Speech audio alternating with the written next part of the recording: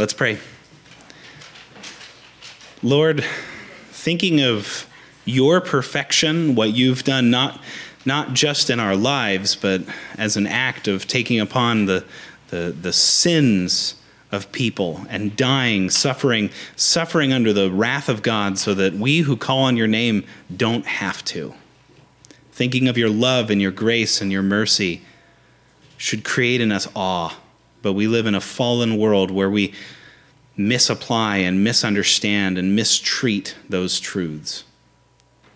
So God, grant us humility today as we read your word, as we spend time in worship through what you have said. Give us the humility to have our own presuppositions and our own arguments abandoned and sit in reverence of who you are. In Jesus' name, amen. Go ahead and open up in your Bibles to Matthew chapter 12. We're in the last little bit of Matthew 12, starting in verse 46. For centuries, Christians have struggled on how to think about family and faith. And it seems kind of oxymoronic. Well, if you read Deuteronomy 6, we're supposed to be putting God's promises on our my gosh, I'm thinking lentils. But we're supposed to put them on our doorposts. We're supposed to train up a child in the way he should go. Proverbs. We're supposed to do all these things. But Jesus often challenged some things that were culturally surrounding the concept of family in the Near East. But so you come to New Testament time, New Covenant time, and certain questions get raised. For instance, how do we have loyalty to Christ and take care of our family? Which one is more important? Following God or taking care of my family? Or even, are we supposed to have families at all?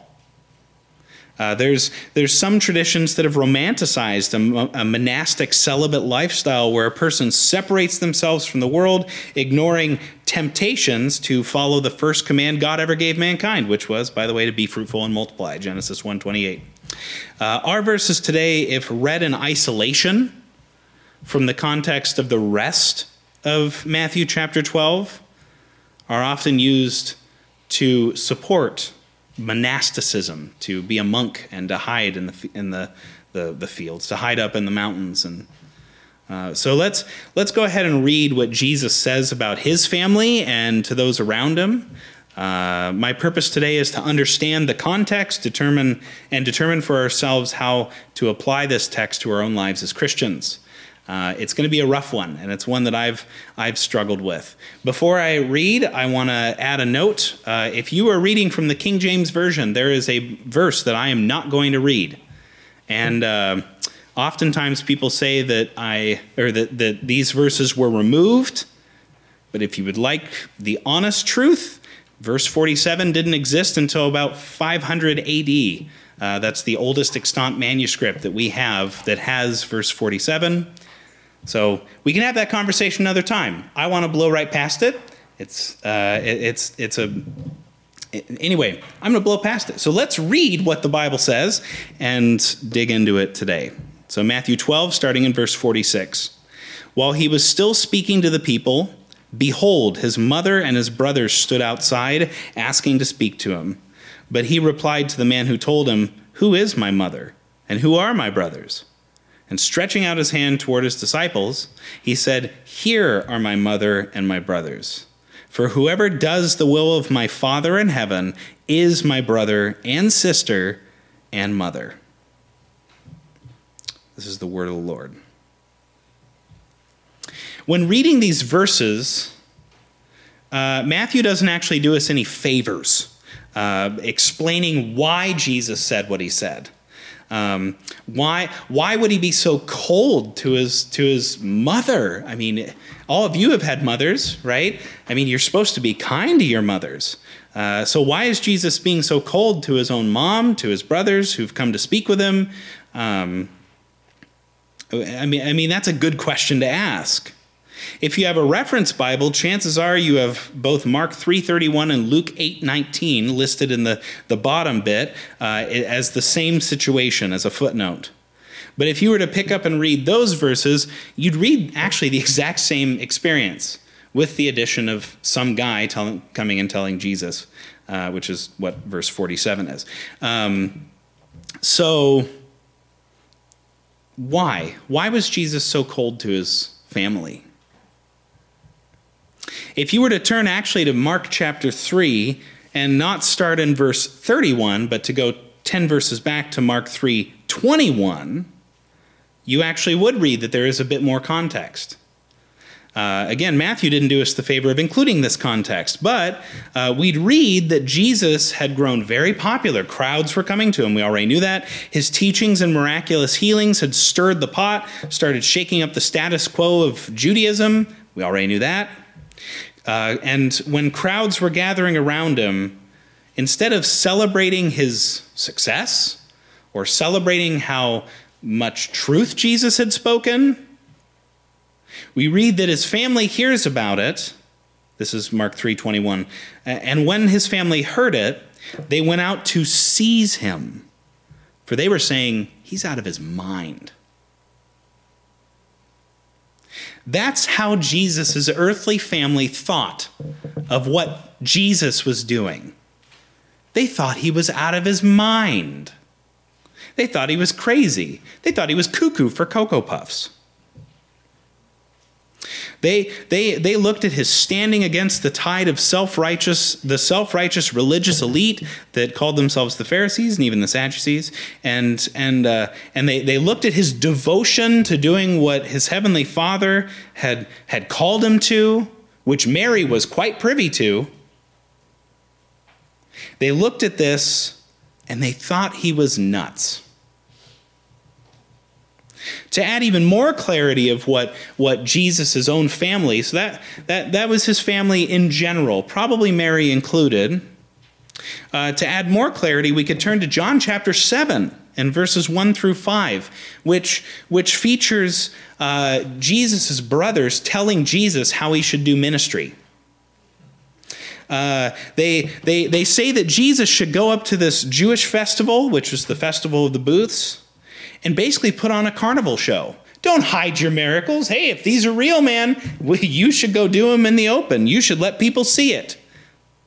They demand that he go do his works, his miraculous works, instead of actually celebrating the Festival of Booths, which the Festival of Booths, or Festival of Tabernacles, was supposed to be a feast that commemorated God's providential care for Israel during the 40 years of wandering in the wilderness.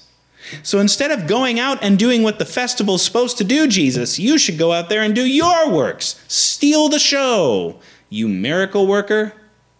You're crazy, but you're a miracle worker. And in John 7:4, we read this almost insulting statement as their reason, their grounding for telling Jesus how to do his ministry. They say, "For no one works in secret if he seeks to be known openly. If you do these things, show yourself to the world." And then John actually provides a little bit of clarity in John 7:5 of why his brothers were saying this to him. John 7:5 says, "For not even his brothers believed in him." So how did Jesus' family think of Jesus? Did they think well of him? No, they thought he was nuts. They thought they knew how to do it better. They thought that Jesus' mission should be stopped. And that brings us back to our situation in Matthew chapter 12.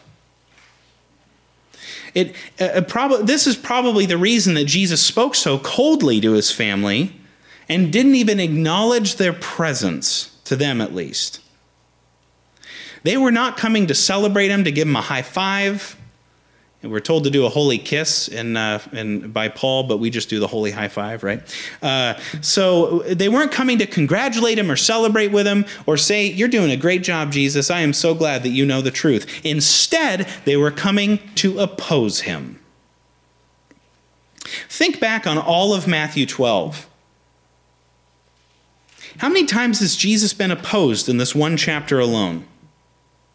It's almost always from the outside. It's almost always from the Pharisees and the scribes. They're trying to incite crowds against him. They're trying to make him do things that look horrible. And Jesus always perfectly responds, knowing exactly what to say. The Pharisees, in Matthew chapter 12:14, we find out are even conspiring to kill him in secret. And here comes Jesus' own family, coming to tell him, you're doing it wrong, and you need to stop.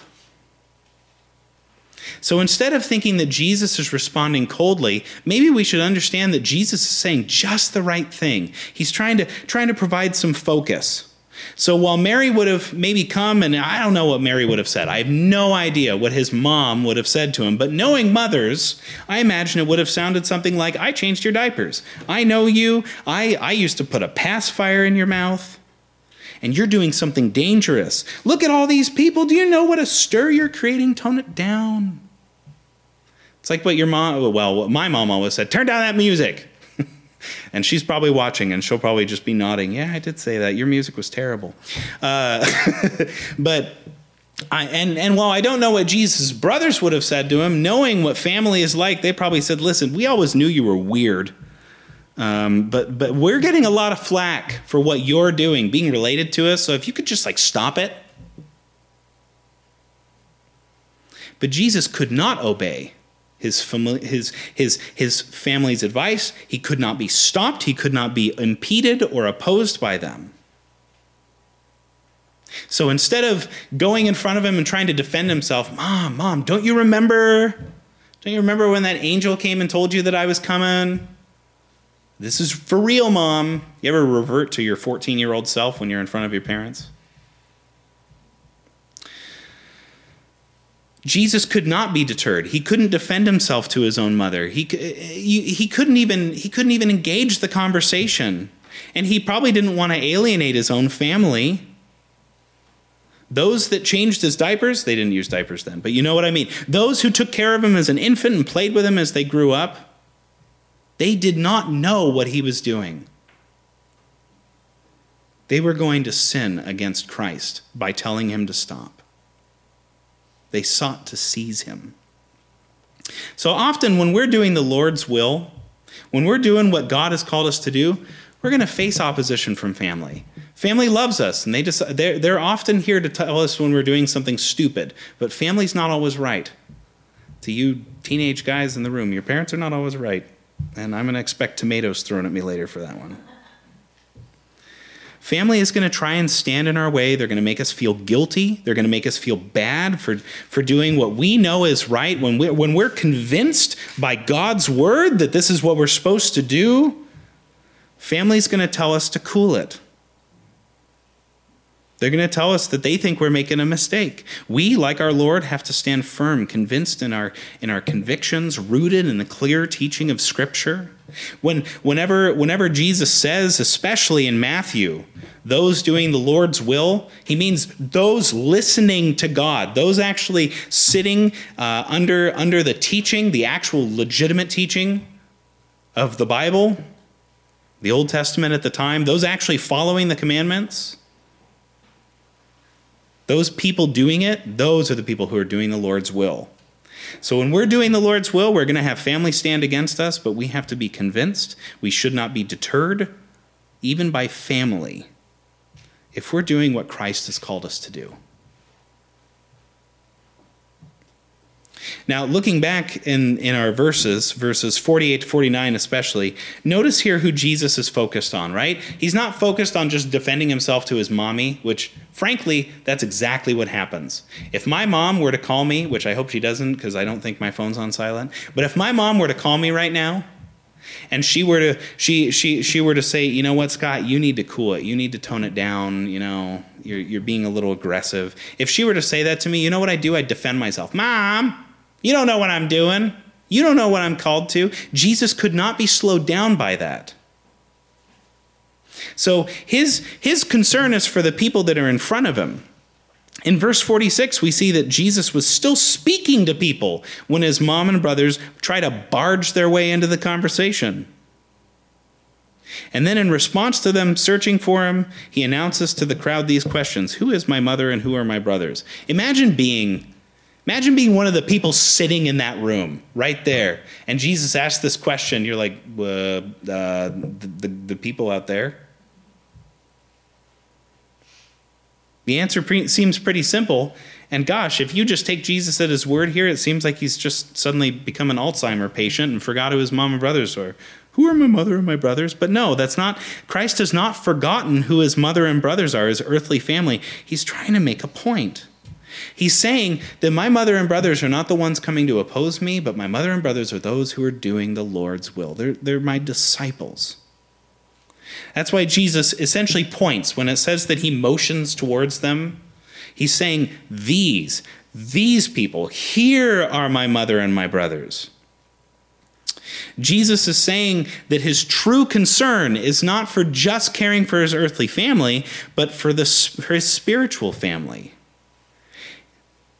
In effect, it's kind of sounding like Jesus is dismissing his earthly family, doesn't it? These are my family, not those, not them. But I just want to pause on that point and establish something kind of important to our text. We've already established that Jesus' family was most likely coming to oppose him. But did Jesus really mean to cut off his family? Was Jesus saying that it's okay to cut them out of his life, to push them away, to shove them away, to ignore them? Well, you kind of got to step into the Near and Middle Eastern. There is such a thing as a Near East. There's a Near East, a Middle East, and a Far East. Anyway, so you kind of have to step into the Near and Middle Eastern cultural values at the time. In that time, the family unit, your blood relatives, were of the utmost importance. Everything else was of a minor importance compared to your family. You actually, in that culture, you see some really heavy devotion, especially from sons. If a family, or if a father of a family died, for instance, his oldest son would be obligated to take in his mother and even his younger siblings in order to care for them until they were of marrying age or could go out and work. The mother would then live out her days under her oldest son's roof, and that still happens sometimes. If a mom is unable to care for herself after her husband dies, then the family brings the mom in, and it creates some really great sitcoms. But that's another cultural problem. But then you have Jesus opposing these things almost. Things that we've actually covered previously in the Gospel of Matthew. Things like Matthew 10:37, where Jesus says, "Whoever loves father or mother more than me is not worthy of me, and whoever loves son or daughter more than me is not worthy of me." Or even worse, in Matthew 8, verses 21 to 22, where a disciple comes up to Jesus and he goes, "Hey, my dad just died. Can I go bury him? Can I go to the funeral? Which at the time, a funeral at the time would have lasted longer than just like a few hours. It was a period of mourning. But he just says, "Hey, can I go do what I'm supposed to do as a son and go bury him?" And Jesus replies to him, "Follow me and leave the dead to bury their own dead." So is Jesus saying, "Hey, family, hey, earthly family, you are meaningless"? Because it's true that Christ is challenging here some of the familial cultural links in order to explain something. But what is he explaining? Is he saying that earthly family is of no good? That they're worthless? No. No, he's not. The clue, or at least a clue, is in Matthew 10:37, where Jesus says, "Whoever loves father or mother more than me is not worthy of me." More than. That's a clarifying point. Jesus is not saying it's wrong to love mother and father. He's saying that it's wrong to love mother and father more than God. It's easy to misunderstand Jesus in these statements, to think that what he's saying, again, is that earthly family is of no value. But Jesus is not saying have no allegiance to earthly family. He's saying instead, make sure that your allegiance is first to God.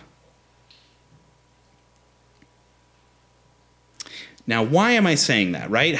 Okay, Scott, you've got one piece of evidence, right? One piece, and it's based on some flimsy grammatical argument. Well, no, actually, remember when I said that the oldest son in a family was supposed to take in his mother if the father died? Well, what happened to Joseph? Jesus' earthly father, the man who raised him, his adopted father, the one, by the way, who he actually inherited the line of David from, is from his father, even though he didn't contribute biologically to his birth. So where is Joseph? You don't hear about him, and it's actually kind of easy to assume he's dead, that he had died somehow. And you see this actually really clearly at Jesus' crucifixion, where Joseph, again, completely gone. It's not like he disowned Jesus, we don't think, because in John 19, Jesus is being crucified. He's on the cross. And in verses 25 to 27, we read this: "But standing by the cross of Jesus were his mother and his mother's sister," so his aunt, "Mary, the wife of Clopas, and Mary Magdalene. When Jesus saw his mother and the disciple whom he loved," which, by the way, is John, "standing nearby, he said to his mother, 'Woman, behold your son.' Then he said to the disciple, 'Behold your mother.' And from that hour, the disciple," again John, "took her into his own home."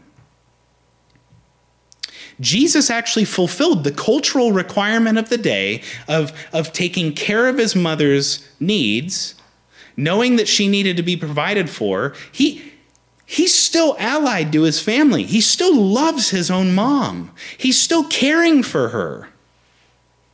Even though Jesus did not allow his mother and brothers to come into this gathering in Matthew 12:46 to oppose him and impede his mission, he did not abandon his family. Jesus did not abandon his family. He fulfilled his duty as the oldest son. Also, after Jesus' resurrection, you know who he appeared to? James. Specifically, we're told that, 1 Corinthians 15:7. Jesus appears to his brother, who ends up being the same James, as we suppose, who wrote the book of James. Our Lord cared about his own family. It's only when they were trying to stop him from doing what he was called to do that he rebuked them. Jesus knew his true priorities, what his mission was from his Father, and he was not going to allow opposition from scribes, Pharisees, or family to stand in the way. Jesus knew his duties as the oldest son. He knew his duties as a brother to appear to his family. He never once condoned abandoning his family. And we too must remember our first priorities of following God, doing his will first, having our first allegiance to God.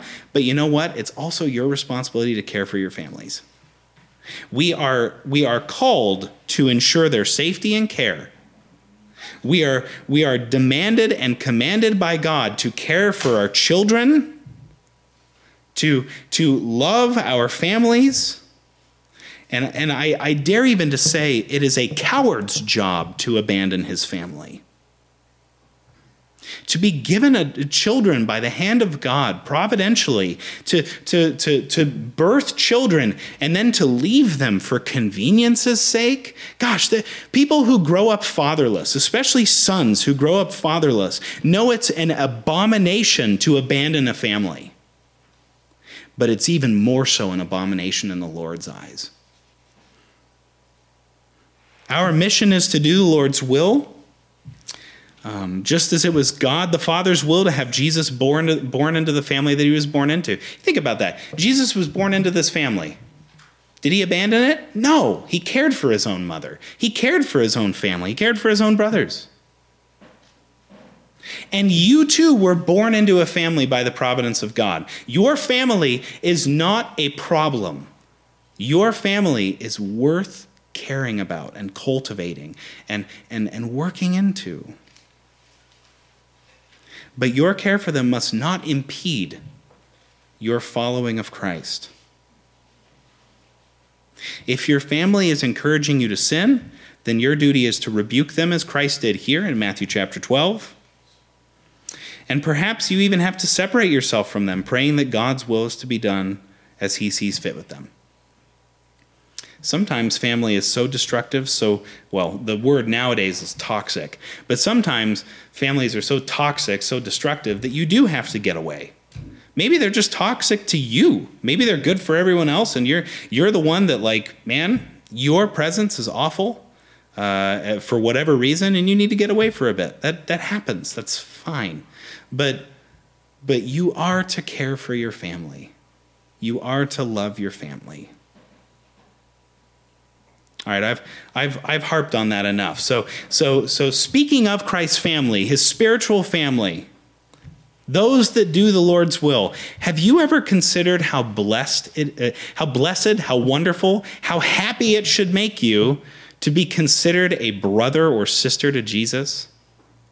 Now, I know in the text it says, here's my mother and my brothers, but don't look too heavily on the word mother. It's only a natural inclination that Jesus would say, who are my mother and my brothers? Here's my mother and my brothers. He's saying this is my family. He's not saying like all of his disciples are his brothers, but then, Peter's kind of a whiny brat, so therefore he's the mom. No, he's not saying that. He's not pushing it that far. He's he's just saying this is my family. So look at what's promised in verse 50. For whoever does the will of my Father in heaven is my brother and sister and mother. Do you do the Lord's will? Also, just to put in a sub-point, in the first century, it was common that only men could be disciples. So if you wanted to really follow a teacher well, you had to be male. If you were female, you're out of luck. Go home, have kids. But Jesus is actually shattering that aspect of his culture by saying here, whoever does the will of my Father in heaven is my brother and sister. He's inviting women into working alongside him, into serving him. And in fact, women were the primary means of Jesus having funding. We read that in the Gospel of Luke. So how blessed is it to look at Christ and say, you are my elder brother. You're my older brother. To know that you are in the family of God. Probably sounds weird. I'm the brother of Jesus. Or it sounds self-righteous. But that's what he's saying. Saying, whoever does the will of my Father is my brother, my sister, my mother.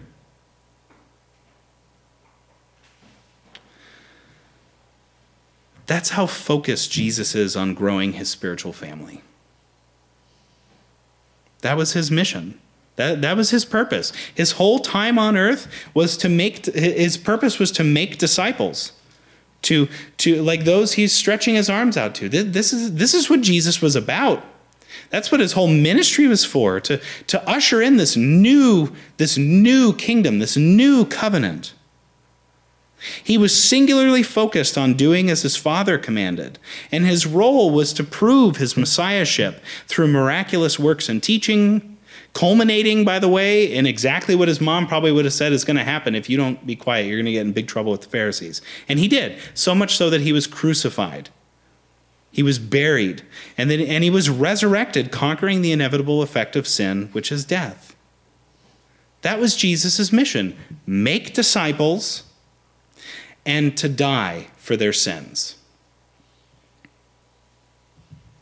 Now, in our day, we're empowered to join with our Lord on that same mission. We're supposed to make disciples of all nations. Gosh, that sounds like a Bible verse, doesn't it? Man, almost like it's from Matthew 28. It is, by the way. But we're supposed to make disciples of all nations, baptizing them in the name of the Father, the Son, and the Holy Spirit. That's what we're called to do.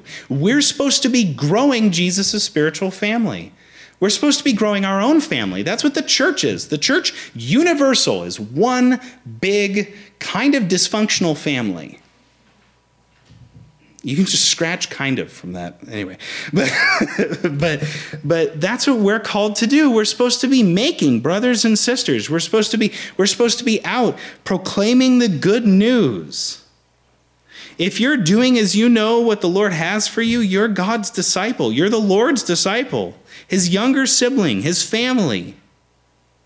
Instead of being like his mother and brothers in Matthew chapter 12, you're actually invited into the group. You're allowed to sit in his teachings, to read his word, to get his warm gaze of approval. Imagine how good it would feel to be in that room and Jesus is like, this is my mother and my brothers, right? And you're like, wow, I am my own disciple's family, or my own teacher's family. That's what we are. If we are following God's will, you are the family of Christ. That's the name of this sermon, the family of Christ. If you are doing God's will, you are his family. What a wonder that is. But if you're standing in the way of his great commission, if you're standing in the way of what God has told his disciples to do, of making disciples, then you are being rebuked in this passage. You're the one who's on the outside of the conversation, being left on the closed door. The one who's being used as an example of treason against God. Therefore, do not stand in opposition to Christ. Do not go against that which God commands us to do. To humbly repent of our sins, receive his forgiveness, given that bloody stamp of approval of his death on the cross. Blessed is the one who's not offended by me, Jesus says in Matthew 11:6. And that includes not being offended by his rebuke of his own family. So if you realize that you are impeding God's mission, if you are somehow slowing down the process of the Great Commission through fighting, division, argumentation, being a tool, I don't know. Whatever would screw up somebody doing God's mission, if you're on the outside, then take this rebuke, repent of the sin. Realize that these words of Jesus are hard, but they're necessary. They're necessary for those of us who try to slow down the mission of Christ, even today. So how are we to remember and apply this text? Well, 4 things. We have to realize, first, Jesus' own family stood to impede him from doing what God the Father had called him to do. It happens. Family gets in the way. Number 2, Jesus considers those who do the will of God to be his own family. Number 3, Jesus did not abandon his earthly family, nor does he condone it. And number 4, we must join Christ in his mission of making disciples of all nations, lest we be stuck on the outside of his mission and on the outside of his mercy. When we're doing what God has called us to do, we will face opposition. Because of sin's horrible existence in this world, we're going to face oppositions from those who we considered spiritual, from those who are successful business people in this world, or, I suppose you get rich being in government too, so perhaps from successful politicians. But we're also going to be facing opposition from our own family who thinks we're crazy. It's just going to happen. But we have to be convinced. We have to be in the Word. We have to be subject to what God has called us to do, to join his mission.